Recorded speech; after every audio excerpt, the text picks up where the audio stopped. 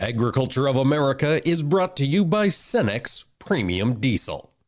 Diesel that doesn't mess around.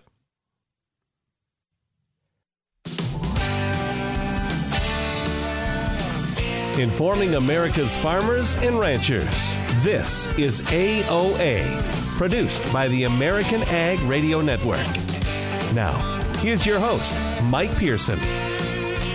Hello, ladies and gentlemen. Thanks for tuning in to AOA here to start your day. We are going to be talking all sorts of things related to agriculture. And I do want to remind folks, later on today, we are going to be getting the October WASDE report from USDA. The World Agricultural Supply and Demand Estimates report comes out at 11 o'clock Wednesday morning. We'll be discussing that tomorrow here on the program, so do stay tuned. Today, we are going to be talking about the oral arguments in the Prop 12 case before the Supreme Court yesterday. Jacqui Fatka, policy editor at Farm Progress, will join us in just a moment. And in segment 2, we're going to talk with Andrew Vollmer. He's a senior scholar at the Mercatus Institute, and he's been looking at polarization at the executive branch offices in D.C. and what it means for those of us trying to live under the rules these offices bring out, and maybe what we can do to change it.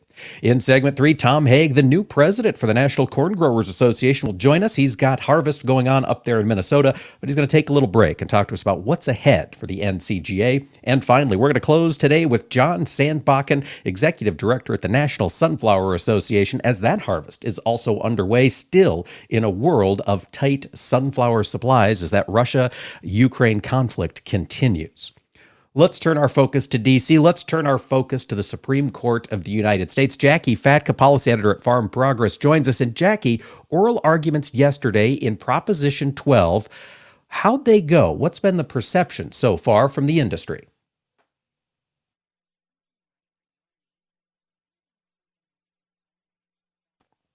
Hey, Jacqui, I don't think we've got you on there. Can you hear me there, Jacqui? Check, check, check. All right, folks. Well, it appears we are having a little bit of a connection issue with Jacqui. We'll try to get her lined back up here in just a moment. Not sure what's going on over there. We'll try to bring Jacqui in. But while we're waiting for Jacqui, we do have a recap here of that event yesterday. And Jacqui, sounds like we might got you in there. Can you hear me? All right, nothing quite yet. We're going to try to get Jacqui on the line here. So folks, stay tuned. We'll talk to Jacqui in just a minute. But in the meantime, we are going to run through the recap here of what is going on at the Supreme Court. So yesterday, National Pork Producers and the American Farm Bureau Federation took their case to the Supreme Court. Proposition 12 is, of course, the California law that says pork cannot be sold in that state unless those sows that produced the piglets that raised it were confined in cages not less than 26 or 24 square feet. Well, that has certainly created some challenges. It would be a huge disruption to the way the hog industry is currently situated. So while HSUS, Humane Society of the United States, pushed for that law in California in 2018, National Pork Producers, American Farm Bureau, many other ag organizations worked to push back, and they were able to take this case and challenge this California law at the Supreme Court. Well, those oral arguments were yesterday, and attorneys from both the Humane Society of the United States and the National Pork Producers Council presented their cases. They talked through several different legal issues and legal standards, and now we've got Jacqui Fatka back to talk through those different legal arguments. Jacqui, have we got you on the line? We are. Technology is fantastic. not always our friend, is it? It is. It can be kind of fun. Jacqui, let's talk about the arguments that were brought to bear yesterday. From the National Pork Producers' perspective, what were they trying to tell the Supreme Court, and what were the questions they were getting in response? You know, a lot of the discussion was about their argument really focused on the Constitution's dormant commerce clause, which really is supposed to try to prevent states from enacting laws that cause a disproportionate economic impact, basically limiting that interstate commerce. And that's really what the Constitution's framers had designed, this part of the Constitution. But this is really a stretch from how it was originally written, and you know it's going to require some additional, probably written in opinions from the justices to really get a win for the ag industry. But, those from the National Pork Producers Council, their chief legal strategist, was really hopeful after yesterday's arguments. A big part of what was discussed was, it's okay to have regulations for a state because of safety reasons, or, for instance, limiting firewood that comes in, or certain wood to prevent pests if they're building a home. But when you have something that is a, quote, moral issue, what California's moral issue is may be very different from what Iowa's moral issues are. And so this actually has a lot of implications beyond just farming and agriculture. I mean, we've heard about California's actions on electric vehicles, and there are different standards on things. And so what is defined as a moral justification is really going to impact it. It is. And Jacqui, in the immediate post-oral arguments phase on Tuesday, I saw comments from both NPPC and Farm Bureau and HSUS, both touting their perceived success here in these oral arguments. From your perception, could you get a sense of where the justices were leaning, or are we just in the dark here until several months from now? There was a lot of really good questions, and, they're really asking, without getting into the weeds, because I am not a lawyer, but, a lot of what they were focusing on was, part of this too is the balkanization, right? Because California is so big, it can impact a lot on what happens otherwise. If this was Rhode Island or Wyoming implementing this law, it would not be as big of a deal. But because it's California, it matters much more. It is a much bigger market. They have influence, on other issues. There's other states that will follow whatever California does. And so it really does matter because of the size of that. So, it's hard to know for sure. There was a lot of really good questions. It wasn't necessarily like one way or the other that we could say, oh, we definitely know this is how they're going to rule. I think, like I said, it will require a significant change. They were talking about kind of a, quote, per se rule, and so they are looking to have extra definitions kind of added to the Commerce Clause to justify the difference between what's maybe been ruled in the past and how this case is slightly different, but definitely could impact many, many different industries. Yes, it certainly could. And I understand that was a point the NPPC was trying to make. This could allow almost any industry in any state to put restrictions on what gets sold. And boy, that would create some changes to the market. Jacqui, I did see that one of the justices asked about how if this decision would be rendered moot by federal legislation on animal handling. And both sides said yes. Is that a possibility? Is there federal legislation about animal handling pending? So there's nothing, previously Steve King from Iowa had tried to put into the last farm bill something to actually overturn similar to this. There's nothing that's ever gotten very far on the federal level. And even yesterday, talking with folks at NPPC, there's been so much focus on this court case that there hasn't been as big of a push from a legislative standpoint. But we could see that come into play if this case does not go in the direction that the ag industry wants. We saw that with like GMO labeling, right? We did see federal legislation to try to heat off any of that patchwork regulatory framework. Absolutely. Lots of things to watch for. We'll be expecting this decision in the early part of 2023. Jacqui Fatka, thanks so much for joining us today. Always appreciate your insight. Great talking with you, Mike. Stick around. More AOA coming up next. Agriculture of America is brought to you by Cenex Maxtron Synthetic Diesel Engine Oils. Oils that run smart. As a farmer, growing your business is more than just a 9-to-5. It's your life's work. That's why the Roundup Ready Extend crop system goes all in to help you stay on top. Backed by decades of innovation, offering the latest trait technology and triple herbicide tolerance, plus more weed species controlled than any other soybean system. Because you mean business, and so do we. Learn more at systemofchoice.com. Claim based on approved EPA herbicide labels as of January 2021. Read and follow pesticide label directions, grain marketing, and other stewardship practices. I think farming picked me. I didn't pick farming. I'm not afraid to try something new. It's my farm, my family, and our future. My Channel Seedsman gets that. I get access to innovative products with personalized advice backed by data to maximize my yield potential. With Channel, I know I'll prosper for years to come. Define your future at channel.com/future. Read and follow pesticide label directions. IRM, grain marketing, and other stewardship practices. Copyright 2022 Bayer Group. All rights reserved.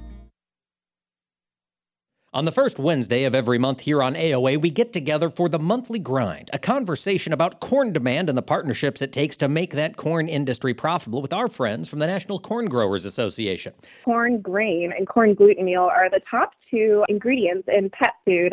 Some of the efforts of the Market Development Action Team, we ask a lot out of Chad and others when it comes to the scope of the portfolio of MDAT, everything from our traditional animal ag uses to what we call new uses, such as bio-based packaging. Pet food space in particular, it's really interesting because they have some of the highest margins, and there's this demand for these premium products that we're seeing where consumers are willing to pay more for sustainable packaging options. So this is kind of a really good market to kind of test out some of these plant-based and renewable packaging solutions, which of course could be made from corn. This Monthly Grind recap is sponsored by the National Corn Growers Association. Be sure to tune in the first Wednesday of every month for the Monthly Grind here on AOA.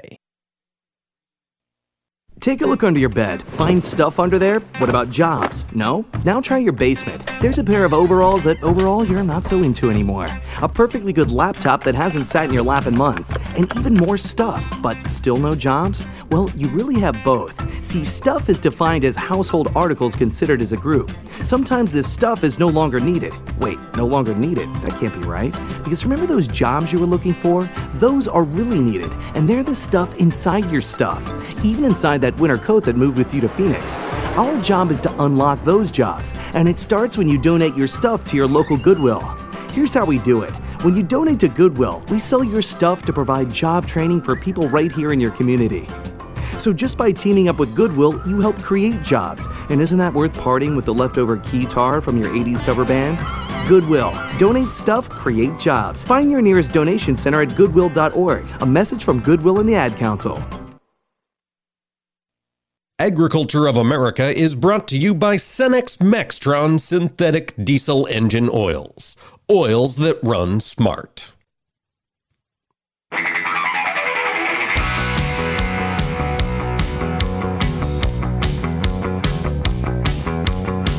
Keeping America's farmers and ranchers informed on AOA. Now back to Mike Pearson. Welcome back to AOA, ladies and gentlemen. You know, we talk a lot on the show about things that happen in Washington, D.C., edicts that come from there and impact the rest of us. And at the same time, we talk a lot about political polarization and how it seems to be increasing in nearly every facet of life. And it may create dramatic television, perhaps, but it makes crafting public policy difficult. And for an industry like agriculture that relies on long-term investments, we need to have some kind of certainty. So we're going to think about the day, and particularly at the SEC, Securities and Exchange Commission. We've seen some new rules promulgated this year, the climate disclosure rules, the big one that the ag industry is paying attention to. And my guest for this next segment is Andrew Vollmer. He's a senior affiliated scholar at the Mercatus Center at George Mason University. He has practiced law and litigation working with the SEC in private practice for many years. And he joins us to discuss polarization at that body in particular. Mr. Vollmer, thanks for joining us today. Good morning. Welcome. It's a pleasure to be with you. You know, before we talk about polarization and its impacts, let's set the ground rules. What is the SEC and what's their purview here in American society? The Securities and Exchange Commission is a federal administrative agency that regulates the purchase and sale of securities and participants in the securities markets, such as stock exchanges, broker-dealers, and investment advisors. A lot of things that impact the financial perspective, financial organizations here in the United States.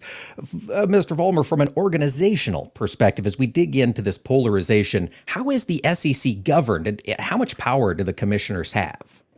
Well, this is important to my thinking on the matter. The SEC is a commission headed by 5 members who engage in group deliberations and decision-making. And that structure is to provide different perspectives, experience, and to promote compromise. Important for our purposes today is that Congress, in the statute that established the SEC, required that commissioners be from different political parties. No more than 3 may be from the same political party. And the law requires full commission action on nearly every decision. That means a vote from all commissioners.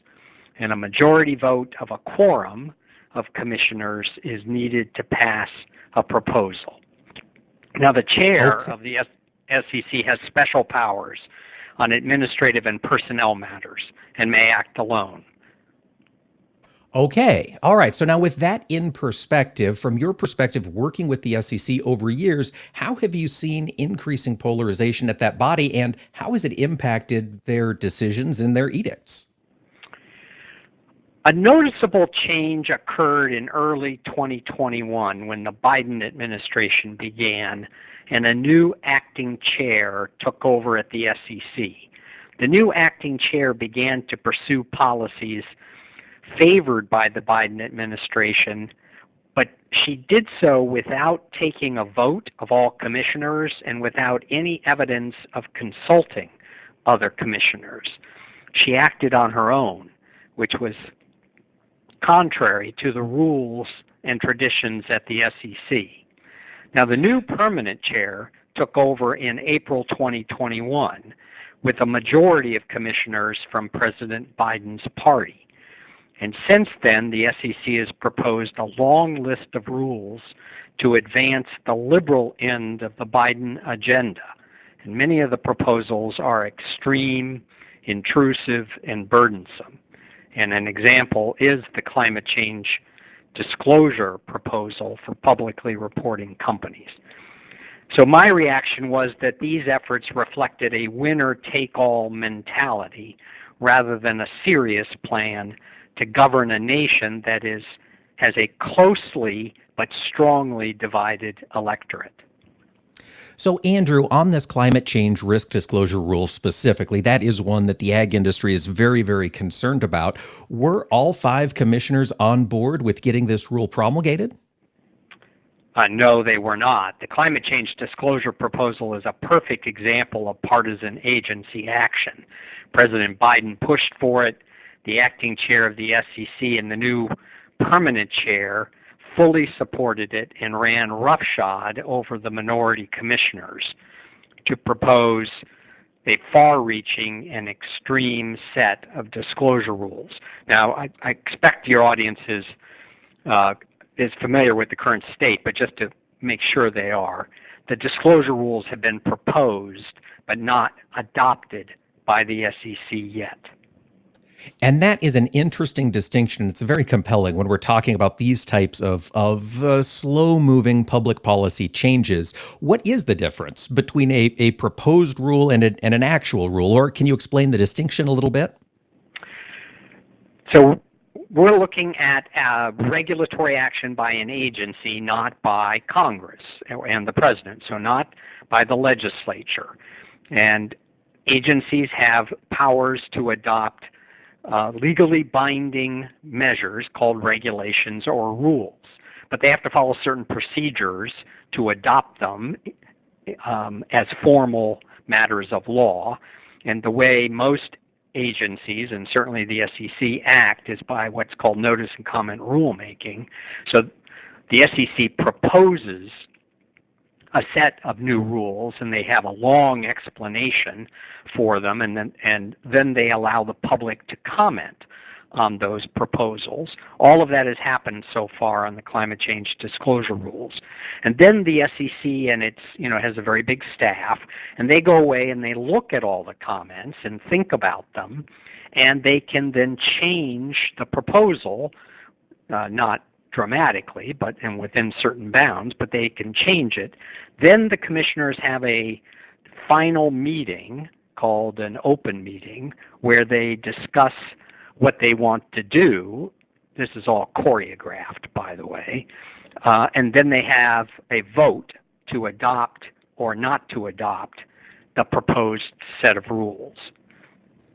Okay, that makes sense. So it's at that point, that final open meeting, that would this particular rule disclosure need consensus amongst all 5 commissioners in order to be officially a rule?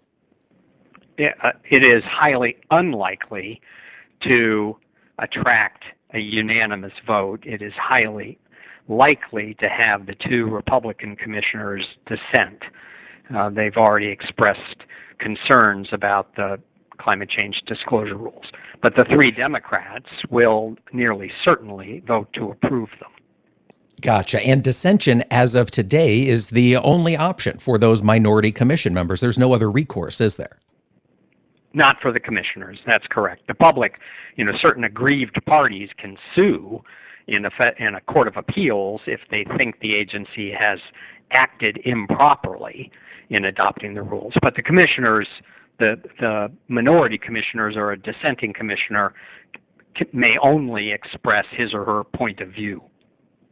Okay. Andrew, before we let you go, I don't like talking about a problem unless there's a potential solution on the table. And you've got one proposed here to break this logjam of polarization. Talk to us a little bit about what you're thinking might be effective in reducing it in D.C. Well, my thinking is not about how to deal with polarization at the presidential or congressional level. That's beyond my ability to solve. Of course. I've thought, and maybe it's beyond anybody's ability, but it's certainly beyond mine. I've thought about the problem at certain administrative agencies like the SEC that have several heads and members from more than one political party. And maybe there are various solutions. My proposal is to require the majority of commissioners to include measures in certain proposed actions of the SEC to attract the vote of at least one of the minority commissioners. That would be a supermajority voting requirement. And the purpose would be to set up a formal incentive for consultation and compromise among the commissioners. Now, that sounds like a very tall order in the Washington, D.C. of 2022. Andrew, do you think we could get something like that accomplished? Well, I have mixed views on that. I think a statutory change from Congress obliging the SEC to use supermajority voting is not likely, mostly because of the partisanship we've been talking about. But there's possibly a little more hope depending on the character of agency heads. At times in the past, the chair of the SEC has made a personal decision to make sure that large matters have the support of 4 or 5 commissioners, and the chairs of major agencies could make that change immediately. Yes, and we'll see if they can. Maybe some push from the folks out here in flyover country would help. Andrew Vollmer at the Mercatus Center, thanks for joining us today. My pleasure. And folks, stay tuned. We'll talk to Tom Haag, new president of the National Corn Growers, when AOA returns. Agriculture of America is brought to you by Cenex Premium Diesel. Diesel that doesn't mess around.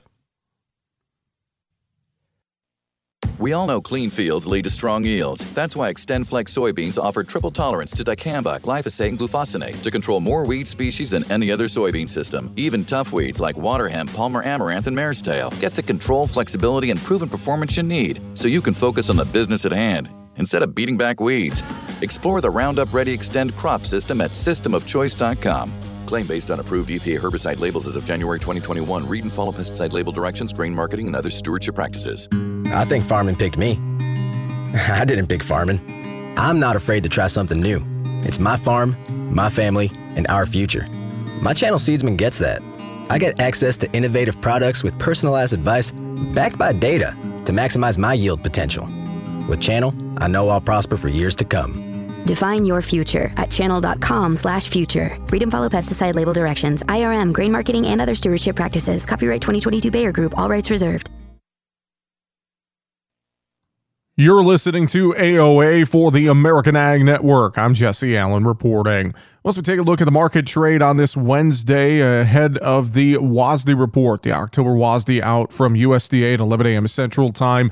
Corn and beans relatively mixed, a couple of cents either side of unchanged. Corn to the downside, beans to the upside. So a little bit of spreading of beans against corn, it appears, on Thursday ahead of the report. While the wheat market trading moderately lower with some double-digit losses seen in Chicago and KC wheat. A little bit of a rain chance in the Southern Plains, also fueling some of that selling here in wheat ahead of the report.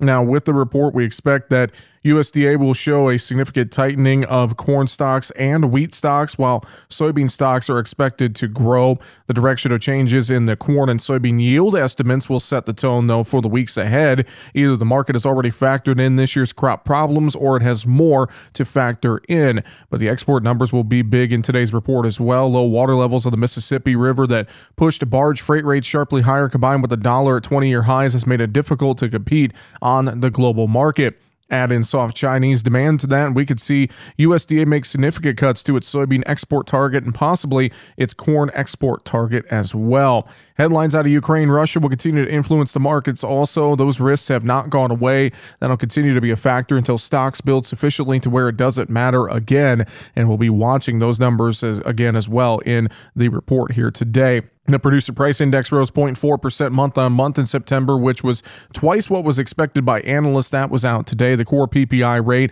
that excludes the more volatile food and energy sectors rose 0.3% month on month in September. Livestock trade relatively mixed to mostly higher here ahead of the report. Waiting to see what corn will do, and that could provide direction to cattle on Wednesday's trade. This is AOA for the American Ag Network. I'm Jesse Allen.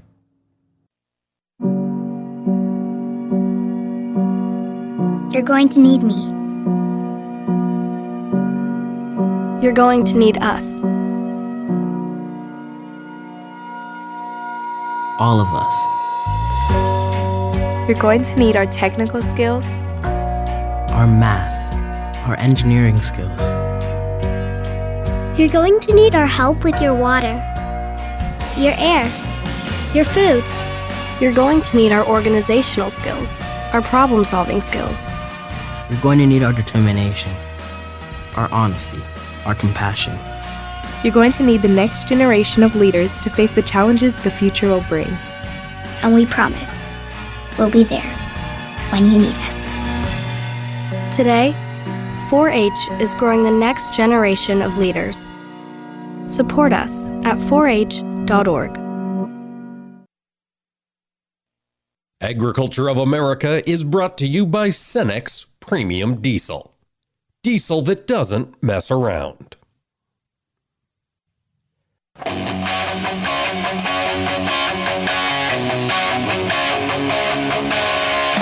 Keeping America's farmers and ranchers informed on AOA. Now back to Mike Pearson. Welcome back to AOA, ladies and gentlemen. We just talked with Andrew Vollmer there at Mercatus about the challenges in D.C. getting public policy crafted here in this era of political partisanship and brinksmanship. And this next segment, we're going to talk to one of those folks who advocates for the industry of agriculture directly into that environment. He's the new president of the National Corn Growers Association. Tom Haag from Eden Valley, Missouri, joins us now. Tom, how's harvest looking up there in Minnesota? We're getting closer to finishing up with soybeans. Then we're starting into corn. There's a number of guys that have started corn, but not a lot. They're just getting going. Getting those noses into the combines. Does it look like it's going to be a good crop up there this year? Certain areas it's going to be a very good area. My area, we were dry during June and July, so we didn't get a lot of good moisture during that time. So our lighter soil, there's very, very small amounts of bushels there. But on our better ground, it's okay. It's going to be a below average crop the way it looks, but that's why we carry crop insurance. Absolutely, it is why we carry crop insurance. And Tom Haag, I think you know exactly how a segue works. Let's talk Farm Bill 2023. It will be back in Washington. All of these issues will be under discussion. Crop insurance is a key one for you as this discussion heats up, isn't it? That's right. We've made that as NCGA our top priority to keep crop insurance just the way it is. It's working. Farmers are taking crop insurance. Minnesota alone, 95% of the corn farmers use crop insurance. So, you can get to choose what level you want to be. If you want to be at the top, okay. If you want to be down a little bit, but it's a safety net that we don't want to use, but we need it when we have to, when we just don't get the crop that we normally want to get.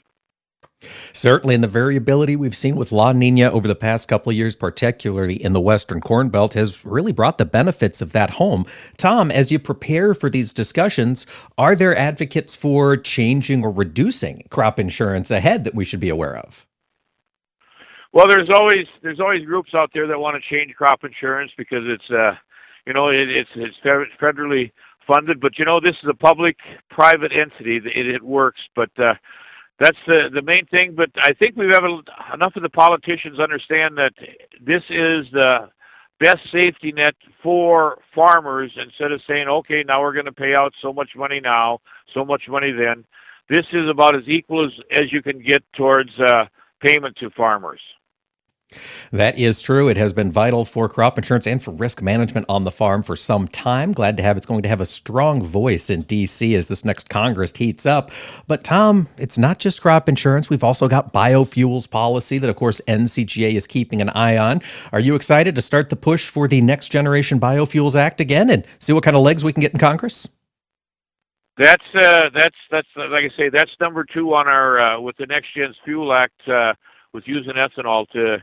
We got it started in the House, and then it was introduced to the Senate. So it seems like it's just kind of with the politicians now. They're in the re-election mode. So we're probably going to have to introduce it again to the new political parties not the parties, but at the House and the Senate.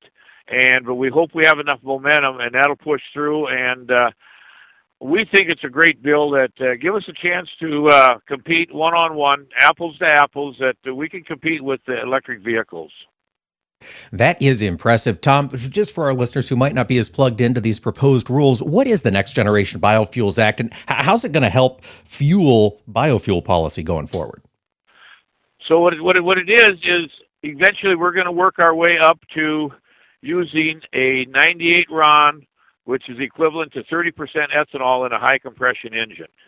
So that's we want to ramp that up. So you're going to have using 30% ethanol in with your gasoline, and it's cleaner air coming out of the exhaust. It's a more renewable feature in corn that we're using. So it just ramps up the amount of ethanol that's going to be put into a gallon of gasoline. And like I say, we're excited. We know we can work with it. Indeed. And Tom, we've certainly seen ethanol be in the spotlight here over this past year as fuel has gone to crazy prices here with inflation.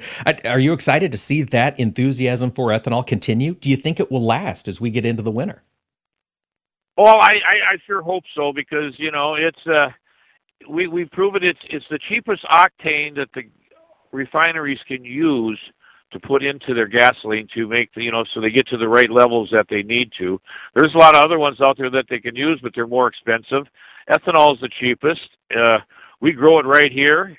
This in Minnesota, we figure that's our oil wells out there when we're growing corn, and then you get your carbon scores out of here. And we just think there's a lot of positive things with growing corn towards the ethanol and the other features that corn can do.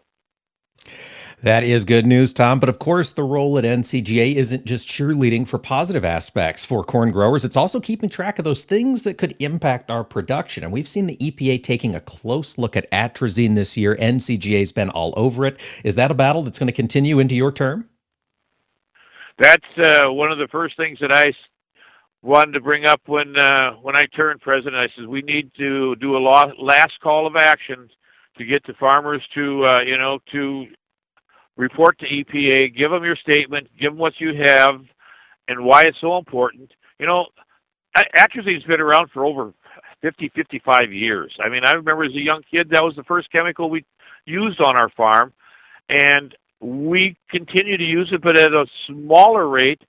When you add that little bit of atrazine to so many other these chemicals, it seems like it's a little igniter that it just makes that chemical work that much stronger. And if we would happen to lose atrazine, we are going to have different farming practices to control some of these weeds again. So, and we don't want to do that. No, that would be quite a steep learning curve, Tom. EPA has finished that comment period that closed up after your big call of action to get those growers to submit their comments. What's the next step from the EPA? What should we be watching about atrazine's future usage? I think we just got to keep watching and see what happens. And when it does, when they do make a ruling or whatever, we want to make sure we're up to that. What was it, 15.3 parts per billion in the water, and they want to drop it down to 3.4. We need to keep it up there. So I guess the biggest thing is if we have to wait and see what they decide, but we want to make sure that we're ready for a rebuttal to back to them if it's not really what we would like to see. All right, we'll be keeping an eye on that. NCGA watching that issue closely as the EPA will be releasing their rules later on this year. Tom, I've got to ask you here. We're getting ready for some fall fertilizer applications, looking ahead to summer, and in Minnesota, you're up there at the very top end of the Mississippi River Basin. How does fertilizer availability and pricing look for this next year in your neck of the woods? You know, the availability is you had to talk to all your suppliers here early to make sure it's there, but I'll tell you what, that price tag is right there with it. And going into this coming spring, the cost per acre will probably, in my 40-plus years of farming, is going to be the highest it's going to cost with just for fertilizer alone going in.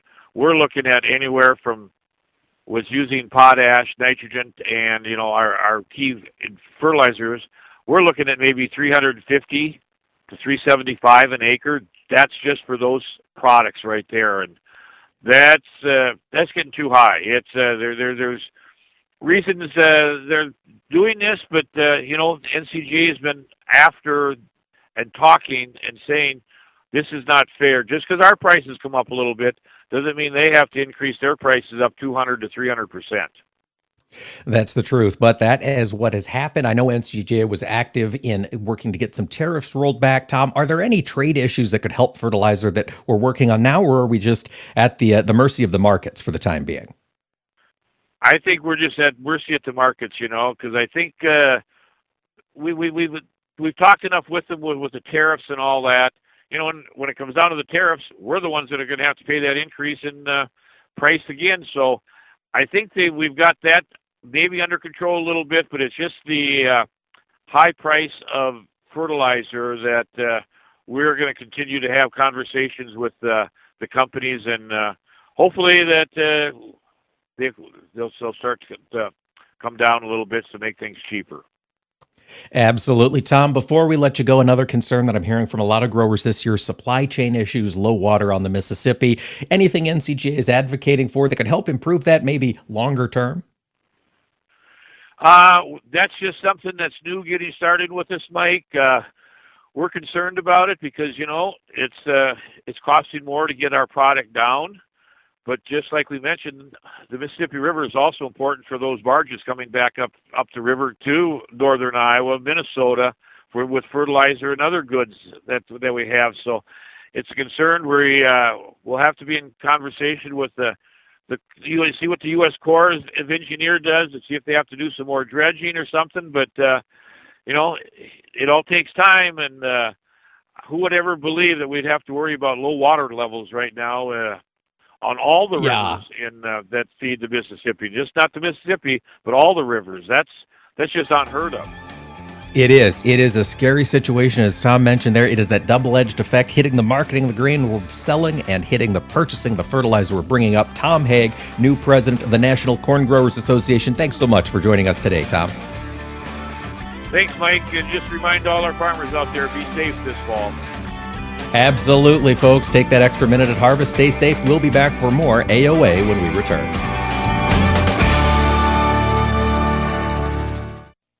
Agriculture of America is brought to you by Cenex Premium Diesel.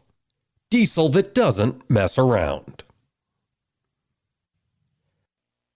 What do Mick Jagger, Barbara Walters, and Star Jones all have in common? They've all suffered from something called heart valve disease. Heart valve disease affects 11 million Americans, and if left untreated, can lead to death. Unfortunately, less than 1 in 4 Americans have much knowledge of this disease that kills more than 25,000 people every year. The good news is that if heart valve disease is treated, patients can recover and live long, happy, and productive lives.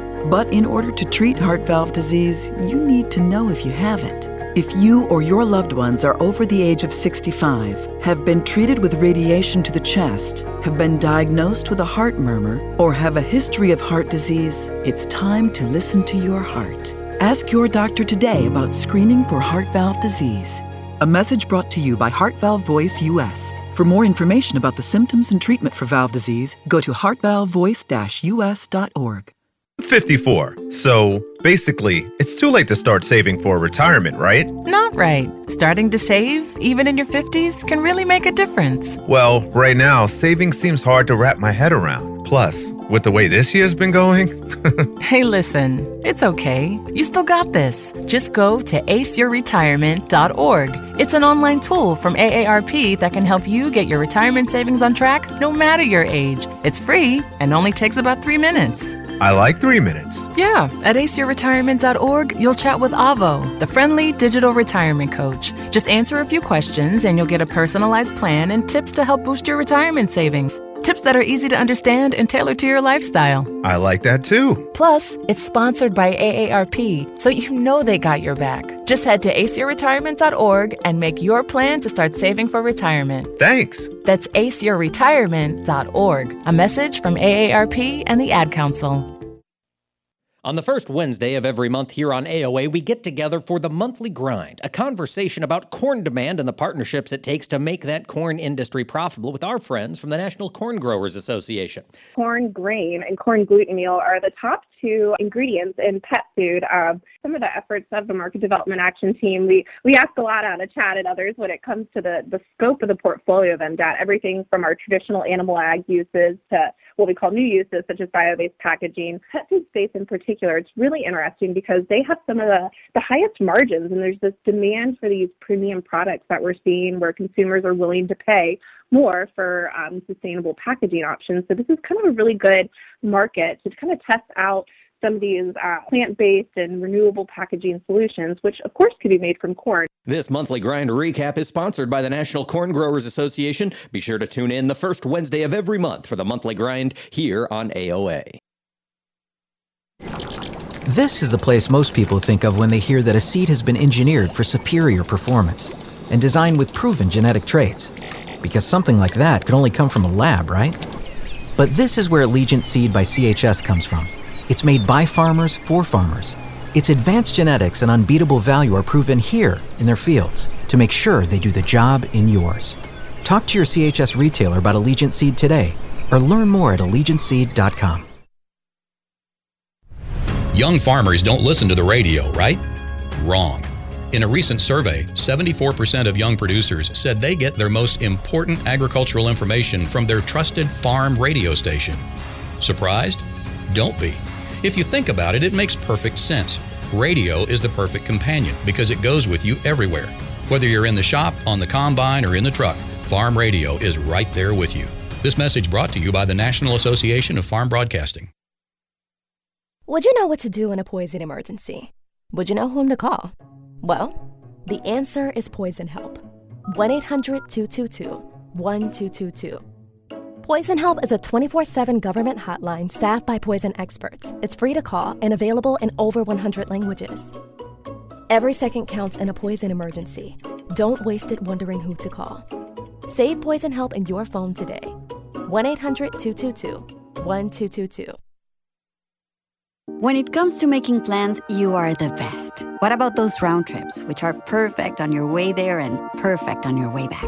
Or those meetings with friends, surprise parties, camps, birthdays. The same way you plan for the important moments, start planning to protect you and your loved ones from a natural disaster. Sign up for local weather and emergency alerts. Prepare an emergency kit and make a family communications plan. Get started at ready.gov/plan. Brought to you by FEMA and the Ad Council.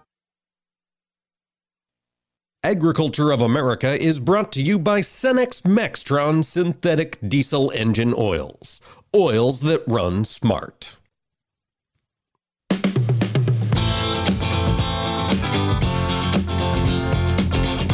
keeping America's farmers and ranchers informed on AOA. Now back to Mike Pearson.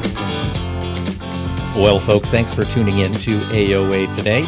Over the past year, we have seen a lot of American commodities move into the spotlight as global trends really kind of change the supply and demand picture for those. And one of the commodities that saw some of the biggest volatility in prices and in export availability were sunflower. Sunflower oil, sunflower seeds, both, and American producers have been working hard. Joining us to talk about that sunflower harvest here in the U.S. is John Sandbakken. He's the executive director of the National Sunflower Association. And John, how's harvest coming on America's sunflower crop?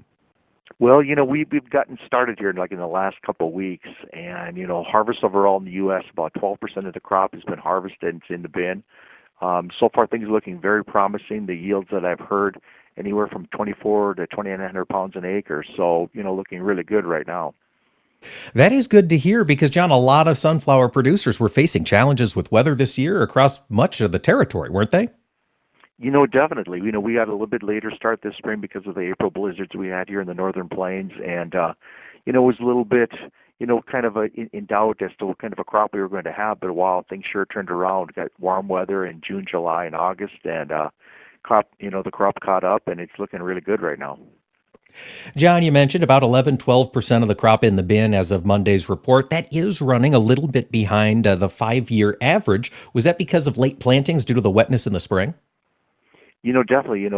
It's just that we would have been started probably about a week earlier than, if it would have been on a normal schedule.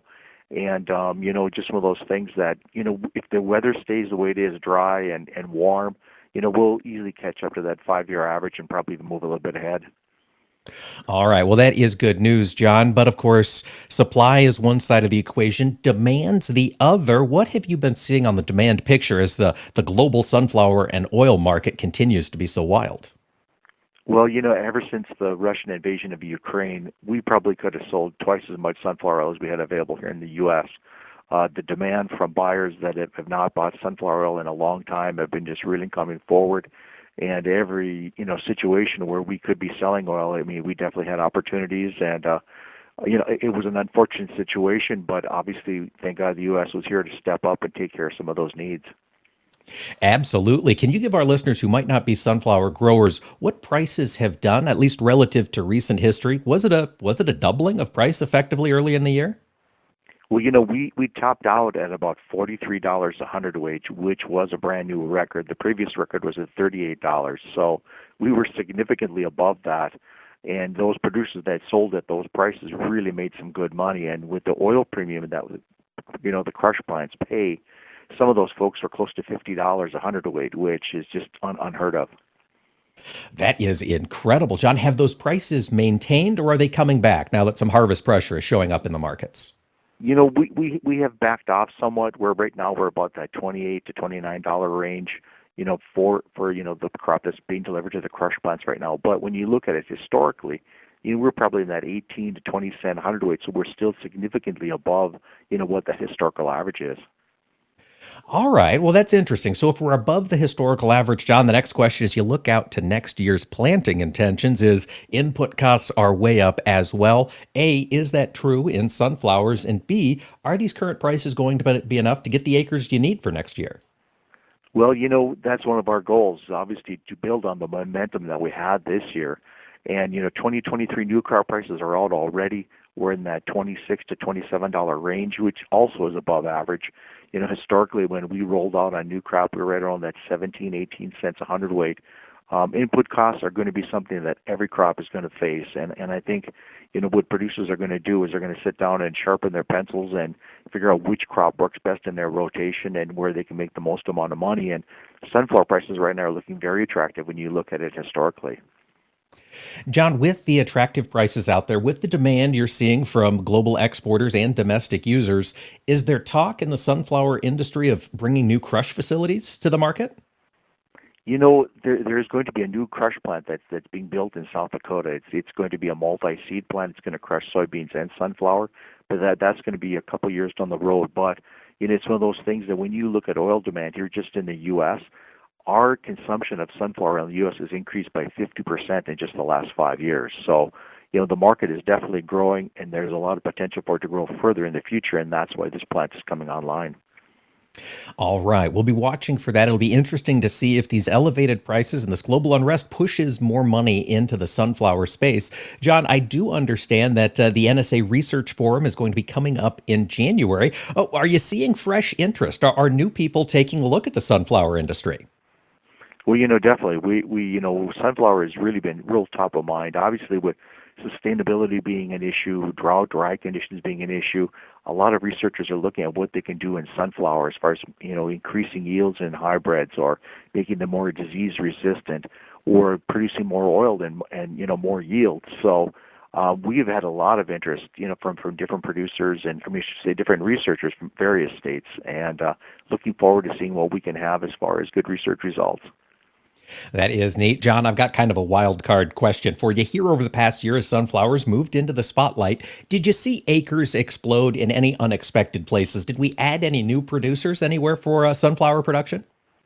We did. In a lot of cases, there were folks, especially here in North Dakota, that had planted sunflowers for the first time, and it's one of those things where maybe their grandfather planted them or their dad might have planted them a few years ago, and people got back into them. And from some of my discussions with them, they're very happy with the crop. Obviously, a little bit of a learning curve, but thinking that this might be something they're going to have in their rotation long term. That is fantastic. That's to see new rotations come in, to see new avenues for profitability emerge on farms across this country. That's a win for agriculture. John, if we've got listeners who maybe didn't jump into sunflowers last year but are intrigued by what's coming in that market, where can they go for more information? How can they keep in touch with the NSA? Well, one of the best sources of information is our website. That's www.sunflowernsa.com, and we have daily market prices on there, research information, just hybrids to select, places where you can sell the crop, and growing tips. All of it right there, folks. Check that out. John Sandbakken, Executive Director of the National Sunflower Association. Thanks for joining us today. Thank you, Mike, for having me on your program. And folks, tune in tomorrow. We'll be talking WASD for October. We'll also be talking dairy with Tanner Emke. We'll see you then for more AOA. Agriculture of America is brought to you by Cenex Premium Diesel. Diesel that doesn't mess around. We all know clean fields lead to strong yields. That's why XtendFlex soybeans offer triple tolerance to dicamba, glyphosate, and glufosinate to control more weed species than any other soybean system. Even tough weeds like water hemp, Palmer amaranth, and mare's tail get the control, flexibility, and proven performance you need so you can focus on the business at hand instead of beating back weeds. Explore the Roundup Ready Xtend crop system at systemofchoice.com. Claim based on approved EPA herbicide labels as of January 2021. Read and follow pesticide label directions, grain marketing, and other stewardship practices. I think farming picked me. I didn't pick farming. I'm not afraid to try something new. It's my farm, my family, and our future. My channel Seedsman gets that. I get access to innovative products with personalized advice backed by data to maximize my yield potential. With Channel, I know I'll prosper for years to come. Define your future at channel.com/future. Read and follow pesticide label directions, IRM, grain marketing, and other stewardship practices. Copyright 2022 Bayer Group. All rights reserved. You are not your diagnosis. A medical chart is not your identity. And vision loss does not define you. Your drive shows who you are. And you are not alone. Because we are driven too. To be a beacon of strength. A champion of courage. An advocate for hope. You are not alone. Because we are stronger together. We drive the research for the cures we are finding. We're fighting macular degeneration, retinitis pigmentosa, Usher syndrome, and the entire spectrum of blinding retinal diseases. We fund. We fight. We win. We are the Foundation Fighting Blindness. Together, we are fighting blindness. Join the fight at fightingblindness.org.